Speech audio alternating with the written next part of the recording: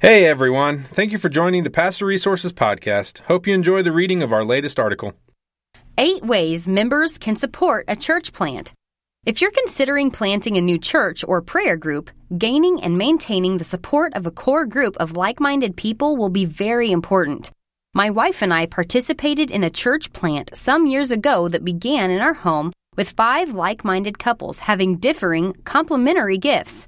In hindsight, we now see how important it was to serve as one another's helpmates as we blended our individual gifts, sharing the burdens of discouragement and challenges while we encouraged and prayed for one another. Today, that small group has grown and multiplied many times into a thriving community church, and through every congregational and facility expansion, maintained that commitment to first fostering a core group as the basis for ministry and outreach. Don't be afraid to lean on your own core group for support. Here are some ways your members can support your mission. Financial support. Church planters can always benefit from financial support. You are just starting a new ministry and are likely doing it with limited funds. Increasing giving is a challenge that all churches face through their ministry.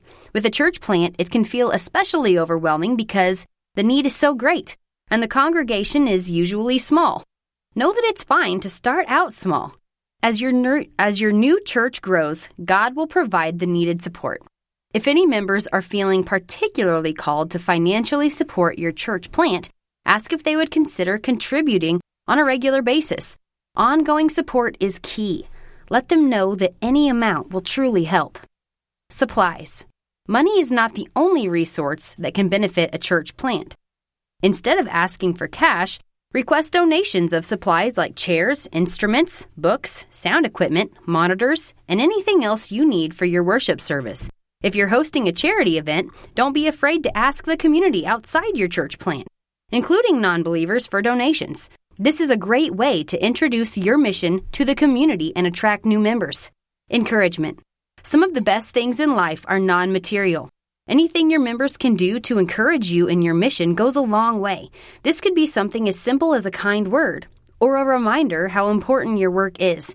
When you're feeling discouraged or having a lack of motivation, turn to your congregation to lift you up. Time and talents. Your members have a variety of talents that can serve the church plant. Reach out and ask them for help in day-to-day tasks. Here are some ideas to get you started. Do you have any certified public accountants or financial planners in your congregation? Ask them for help with financial matters. You likely have a lot of members who are savvy with social media. Ask for volunteers to set up and run social media accounts for the church plant. Someone with web development experience can set up a website for the church plant. Seek out members who have experience with audio and visual equipment or a musical background to help with the worship music. Even those who don't have a particular skill can still serve by offering their time or resources. Ask your members to help organize and run events. If you currently meet in a member's home, see if other members would be willing to open up their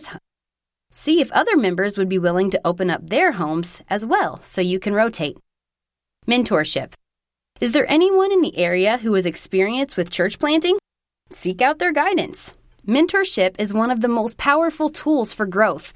Whenever you are stuck, a good mentor will have a wealth of ideas to offer, including growth strategies that work.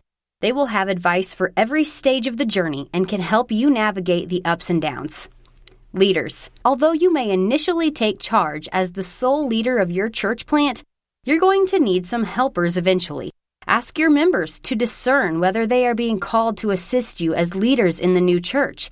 It will take a great load off of you to have someone to lean on, advise you in decisions, to take share of responsibilities. Each leader could take charge of a different part of the ministry, like youth ministry, outreach ministry, service to the elderly, and more.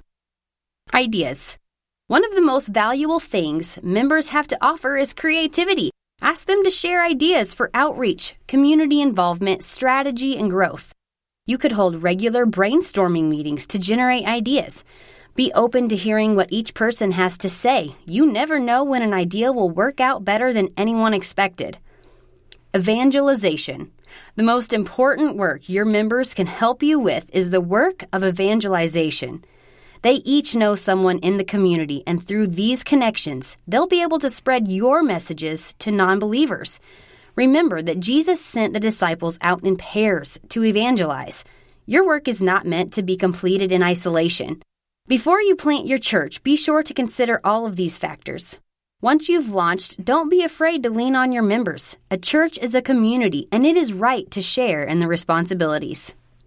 About the author. Dr. Tom McIlhenny has served as an elder and director of Christian education for 3 Sarasota, Florida churches, holds advanced degrees in business and education, and is CEO of his company, churchplaza.com. Thanks again for listening to the Pastor Resources Podcast. To read all of our articles, head over to pastorresources.com, and don't forget to subscribe to our podcast for more articles and special interviews.